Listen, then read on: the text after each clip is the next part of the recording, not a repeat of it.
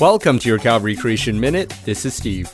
Recently, there's been a lot of excitement over the developments in the area of artificial intelligence, specifically the chatbot ChatGPT. Many people have been surprised by its ability to perform tasks such as writing essays, answering complex questions, or writing seemingly heartfelt letters of condolence. Biochemist Lawrence Morin decided to ask ChatGPT questions about some fundamentals of DNA from an evolutionary standpoint and was surprised to find what he calls ChatGPT lying about junk DNA. You see, the term junk DNA has been the bane of evolutionary theorists.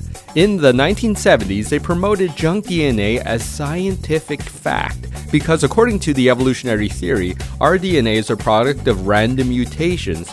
A byproduct of randomness is junk being made. Therefore, our DNA should be 99% junk. This was overturned in 2013 when the groundbreaking ENCODE project published its findings, in which they concluded that at least 80% and potentially more of the human genome is now known to be functional. So, how can an artificial intelligence lie? Well, it can't. However, during Dr. Morin's documented conversation with ChatGPT, he found the AI misrepresenting certain scientists and citing quotes that don't really exist. The interesting fact about ChatGPT is that it doesn't come up with these ideas on its own, but it aggregates data from trusted online sources around the world, including scientific journals.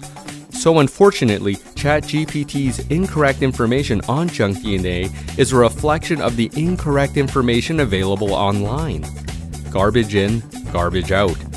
It is common knowledge that online sources and even academic sources can be flawed. That's why as Christians we rely on the unchanging Word of God, which doesn't need to be updated like computer software because it's always relevant and will never make mistakes like ChatGPT. To learn more, contact me at creation@calvarychapel.ca.